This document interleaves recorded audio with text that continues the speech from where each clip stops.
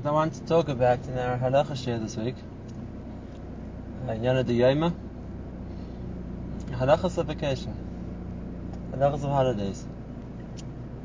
What halachas could there be? So I'll tell you a real shayla which came up before Shabbos. Someone who decided that he wanted to go on a vacation to Italy,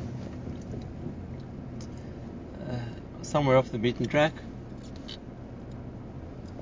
a place where, to the best of my knowledge, there isn't a Jewish community.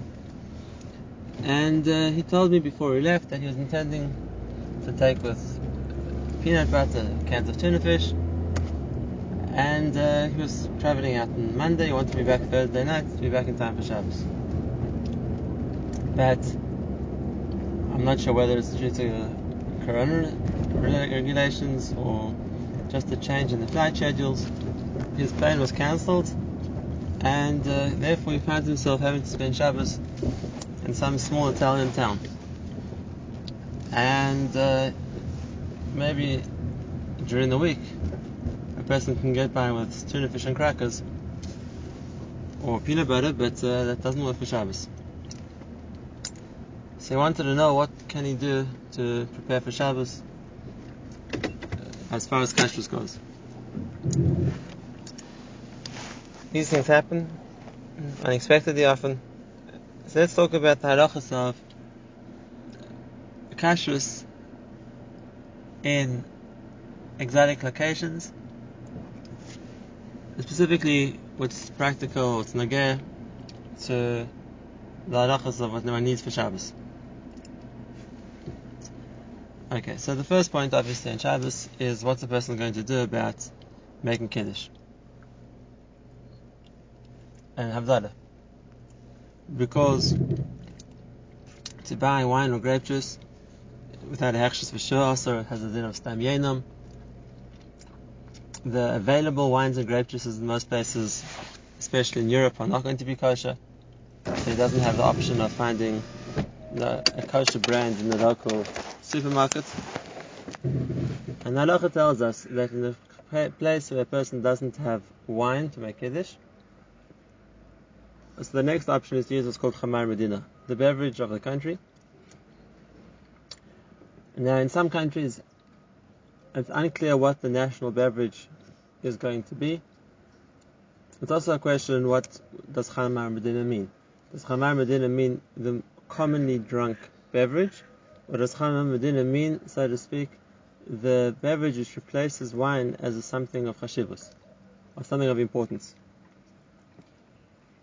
And therefore it wasn't necessarily what sells the most or what's most commonly drunk, but when a person wants to honor, so to speak, a visitor, what would he put on the table?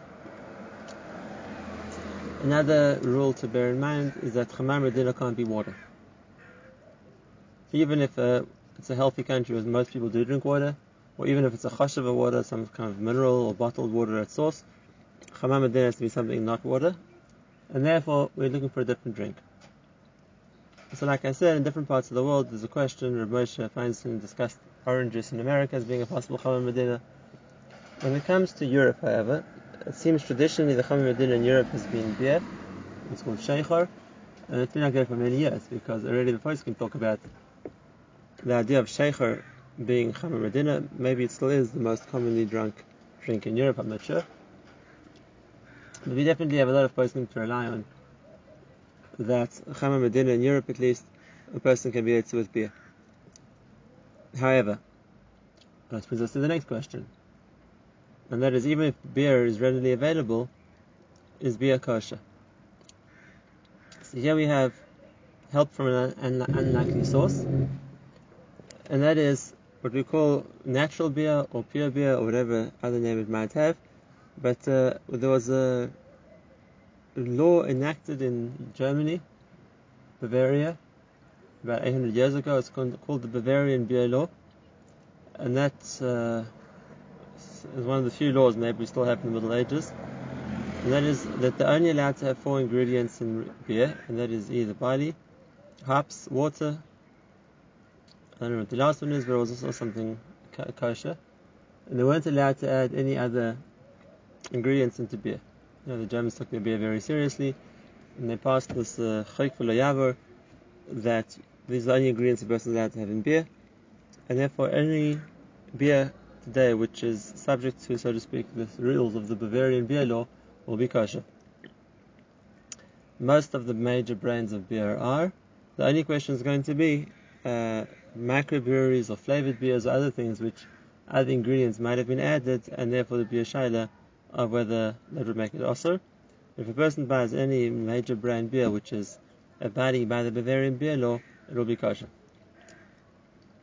So a person can be Yetzer Kiddush in both also Havdalah in a case where there's no wine, by being Yetzer with Chama Medina, and we have in Europe we can use beer for that. Many people ask the question, what about Coca-Cola? Is that something which a person could be Yetzer as Chama Medina? And the reason is because that's also readily available around the world, and it's something which probably doesn't need a hechshin. It's considered to be kosher. And the answer is that the person can say no, because Coke is really just flavored water, as opposed to beer where there's been a process of change in the water. It's not just flavored, but the fact that it's fermented has become a new drink, so that makes it something of different chashivas. Whereas water, which is just a flavor added to it, is still called water, albeit water with a flavor, but that doesn't help us, because as we said previously, water doesn't count as a Chama Medina. Okay, so that's the first hurdle, so to speak, how to deal with Kiddush. Next question is, what to do about Lechem Mishnah? What to do about Lechem Mishnah? Now, let me explain something. Even though there's a din that one's allowed to use pas akum, bread baked by a non-Jew, in a place where there isn't bread of a Jew, the understanding is that only helps us regarding the Gezerah that Chazal made, and not to use bread baked by a non-Jew. However, if there would be a kashrus issue with the bread, then it won't help you. And therefore, it's only if we know that the ingredients in bread are all kosher and the ovens that's being baked in are all kosher. Our only problem is that the one doing the baking was a non-Jew, then we would say this is got the din of pas akum. And in the cases of necessity, when there isn't kosher bread, a person would be allowed to use we call pas palta, the bread of a goyish baker. In the case where we don't know the status of the ingredients of the oven, so then it becomes a regular shade of kashrus, and of course there's no leniency, it's just because there isn't an alternative. So if a person's in a place where the bread is being produced by big government companies, which all they're doing is producing bread, there may be the heta of pas akum. It's a little bit more complicated today, because maybe bread once upon a time was just flour, water, and yeast, and those are all pretty much kosher ingredients, and then there would be a real possibility of pas akum, which would apply today, by the way, to the way they make pizza bread in a lot of places, which is those three ingredients. But the average loaf of bread that the bakeries produce, even kosher, have many more ingredients than that. I remember once speaking to the Badatz Mashgiach of Angel's Bakery here in Yerushalayim, which is a kosher bakery, it's under the Badatz, and when he was trying to explain the complexity of bread production today, he asked how many ingredients do you think go into the average loaf of sliced bread, which people guess 3, 4, 5 maybe, and he claims that there are over 80 ingredients in an average loaf of bread. Once they've added the various preservatives and stabilizers and emulsifiers and flavorants and taste enhancers and all the other kinds of things that they put into bread, so we're talking about many more ingredients, which obviously need to be kosher as well. And therefore, if a person knows that the bread they have, the only ingredients are kosher ingredients, then there's a heter for pas akum. But in a case where that's not so, or in a place where there isn't, let's say, a major government companies, or let's say factories who just produce bread, we're talking about bakeries. And the bakeries, besides producing bread, is also producing other kinds of foods. And they're using the same mixing bowls and the same ovens and the same equipment for everything. So then it becomes a much bigger kashrus problem, because they could be making meat pies in the oven, they could be making cheesecakes in the same containers. We don't know what they're doing. And if that's the case, even if, let's say, a factory making bread may have the heter of pas akum, But definitely going to a non-Jewish bakery, which isn't specifically made using for bread, it's using other things as well, would definitely need a hechsher, because it's very likely that it's not just a shayla of pasakum, it's a real shayla of treif. Similarly, what they call artisan breads of various kinds, also we have no idea what other things are being added to the bread, and then there are also those things will need a hashgacha. So coming back to the question, this individual was in a place where he claimed that the only bread was from the local bakery. So I told him he definitely can't buy bread from the bakery, because who knows what else the bakery is producing within the same ovens or in the same kelim. And therefore, the eitzah we found was, in a case where there isn't bread, there's also a heter to use for Echa Mishnah, Pasababa Kisnin, which means something which is, even right now, its bracha is mezonus, but if one would eat sufficient quantity of it, one would have to make a hamoti. And if that's the case, a person can be able to Echa Mishnah by having a full, so to speak, item, which a person will eat enough to make a hamoti on, and he can use a Echa Mishnah like that. And if that's the case, our best next bet is to go to some kind of health cracker or vegan cracker, where once again it's a factory produced item, and we don't have to be worried therefore about other things being used on the same production line or oven at the same time, because normally a factory has a specific run for its crackers. So any kind of vegan cracker which the ingredients are all kosher, it would be a better bet. A whole cracker is considered like a lechem, and therefore when having two of those, a person could make lechem mishnah. We'd have to eat enough to what you call kedei sphere, so he could mention it, but he could be able to lechem mishnah like that. Just in the circumstances, I don't think a person would have a problem eating a kedei sphere of crackers, because as we're going to see, there aren't many other alternatives what he can eat. Okay, so that deals with hamotzi, and that deals with lechem mishnah. Now when it comes to, obviously, things like meat and chicken, there's no way in the world there's nothing to do. If those things need a hechsher, and without that, one just has to go with that. The question is, what about fish? What about fish? So the halacha is, as far as fish goes, that as long as a person can see the scales, the fish is kosher, which is a good start, because most fish are kosher, they have scales. But the main issue with fish comes is how they're going to buy their fish. In other words, it's true that the fish fresh out of the ocean with its scales is a kosher fish, one can take a bite and eat it, but normally people aren't adept at skinning or cleaning out or whatever it is, filleting their own fish, and therefore this is obviously not done by whichever fishmonger or worker it is that's preparing the fish for you. And here we are into a problem, because the question once again is regarding the knife. Now, even though the fish is cold, and therefore nothing's going to get absorbed from the flavor of the knife, but there's a din of dochka, which means something a person uses pressure for, wherever is in the surface of the knife is going to get pushed into what he's cutting. So for example, if I have a cold knife and I'm cutting something, then any shamlunis or fat or grease on the side of the knife is going to now line, so to speak, whatever I use to cut the knife with.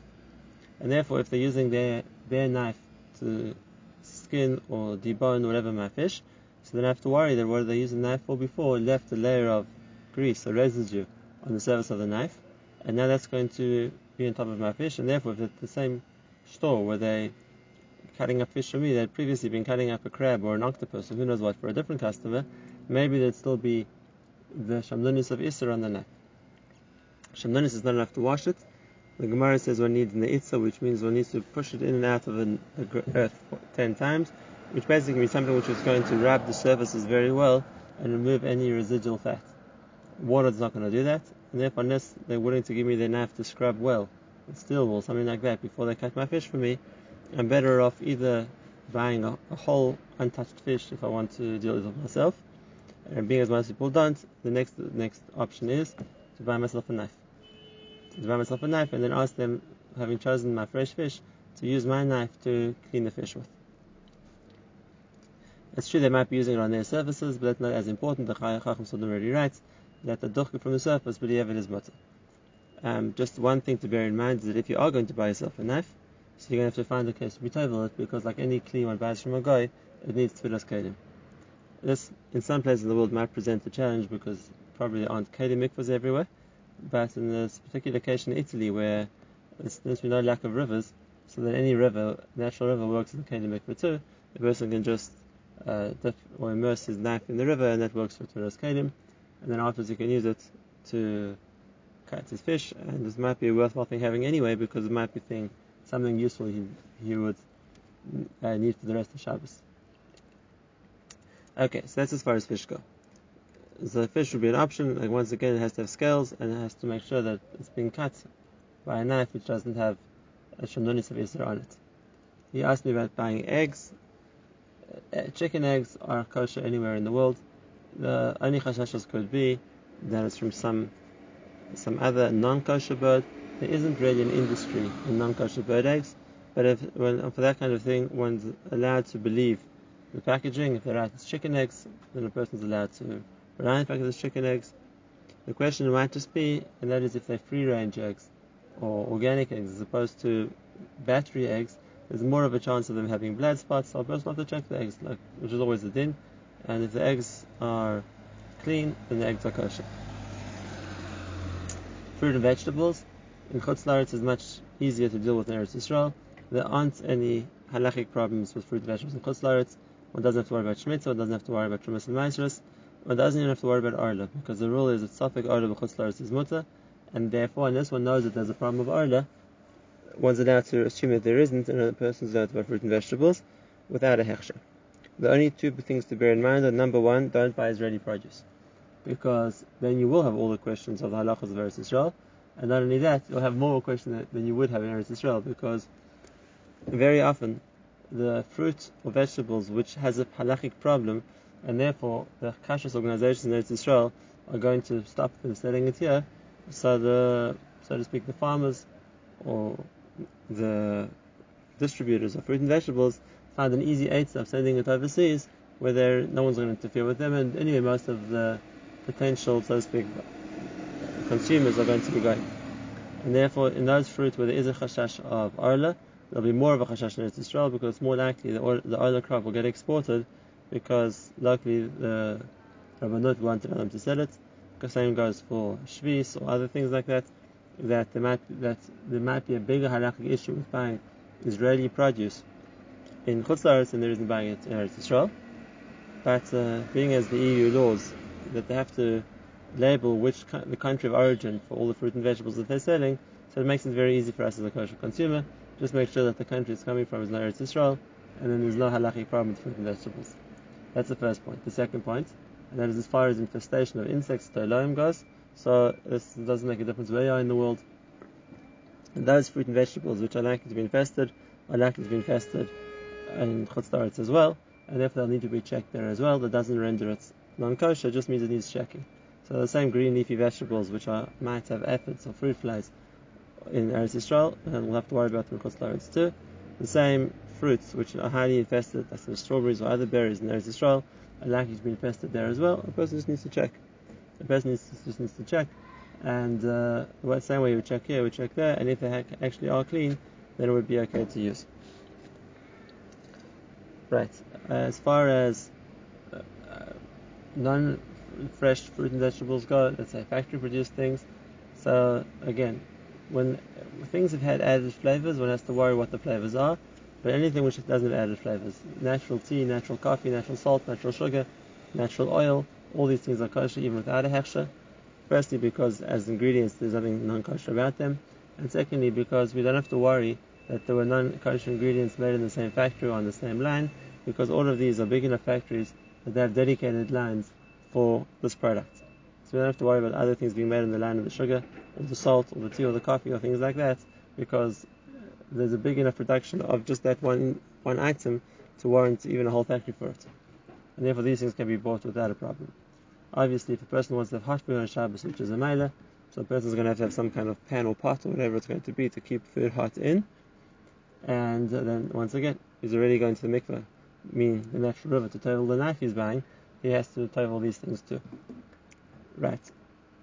As regarding other factory products which aren't one ingredient products, things such as mixes or powders or anything like that, these things need to have a hechsher, because here it is likely that within the mixture there might be some ingredients which are not kosher, and one can't assume that if it's not written on the ingredients that's all okay. And the reason for that is because, as far as I understood from the mashgichim who work in this, by law, something which is less than a certain amount, I think it's 2%, doesn't need to be written on the product list.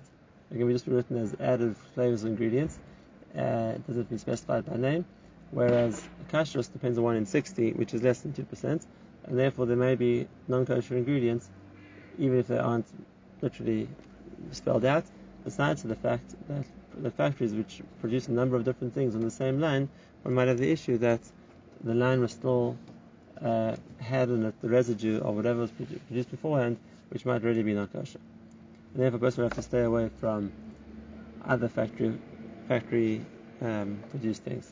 When it comes to buying milk, and so here we get into the famous discussion about chalav vakum, milk which wasn't watched. The halacha is that a person is not allowed to drink goyish milk without a hashgacha. We worry that maybe it's some other animal's milk, not just the kosher animal's milk, and therefore it should be asur. However, there's well known as the heter of Moshe Feinstein in a shas adchak like this, that there is no milk, and if for whatever reason the person needs milk, to rely on the fact that the dairy producing the milk and who are claiming that it's milk, cow's milk, are worried about some kind of, so to speak, government penalty if they would be found to be lying, and therefore he held that there would be a makom to rely on it. Now, Rav Moshe is talking about America. There's a lot of discussion about other countries if that same meritas, that same level of concern is there that the government would interfere and would consider it something criminal if a person would advertise, let's say, camel milk or donkey milk as cow milk, and therefore maker adin for sure it's better to avoid milk or milk products because there is a gzeira against chalav vakum. If there's b'yashas hatzarech, then there is a heter of Moshe Tzadayan, and based on those poskim we hold that Europe is similar to America in the sense that they do have some kind of milk board or some kind of standard that they would check that the milk being marketed as cow's milk actually is cow's milk. That only applies to milk itself. When it comes to other things which are milk based, it's not just a problem of chalav vakum, then there are real kashrus issues. For example, a lot of cheese isn't just a problem of chalav vakum, it's really treif. They're using what's called kevis nevela, or other thing which means natural rennet to cause the cheese, which is treif. It's possible chalav. It comes from the lining of the stomach of the calf, and therefore one can't assume that if there's a heter, even if it's a heter b'shas adchak, but chalav vakum, that shas adchak even doesn't apply to other milk products. That would be also completely. But no one's going to starve for 3 days, even if it happens to be Shabbos, and therefore between, like we said, fruit and vegetables, which will be mutter, between the eggs, which will be mutter, the fresh fish, which a person can make for himself, mutter, a person would be able to celebrate Shabbos at least to some level. No one's going to go hungry, and it may not be the traditional Shabbos, but nevertheless a person can be yotze the chiyuvim of kiddush, hamaitzi, and even Hatzar Shabbos with the ingredients which are available, even in a place which is far from a Jewish community and from a good hechsher. One last point to bear in mind, which maybe people in Chutz La'aretz think about, the people come from Yerushalayim take for granted, and that is in places like this there's definitely not going to be an Eruv. And therefore, for sure, a person has to make sure before they go outside their house, they're not carrying anything, that their pockets are empty, because if a person is not used to doing that, they tend to forget in Shabbos and Chutz La'aretz, when places where there's no Eruv, a person has to be vigilant in that regard. Right, the last thing, obviously, Neiru Shabbos applies everywhere, and whatever a person can find, candles, oils, anything which a person wants to use to burn, birthday candles even, are good for Neiru Shabbos, as long as they last long enough that a person can get hana from them, preferably by the Suda, and then they're doing their job to provide covered Shabbos or Eneg Shabbos for Shabbos. Just the last point, then we'll go to this, and that is, being as this is something which seems to happen more than once, if a person is planning to travel on a Thursday night or Friday, they should take into account that they might find themselves either stranded or en route in unforeseen circumstances of Shabbos, and therefore at least the minimum Shabbos requirements they should actually take with them, even something as simple as a siddur which has a Shabbos davening, so that if they would get stuck away from home for Shabbos, at least they have the wherewithal to be able to celebrate Shabbos as best as they can.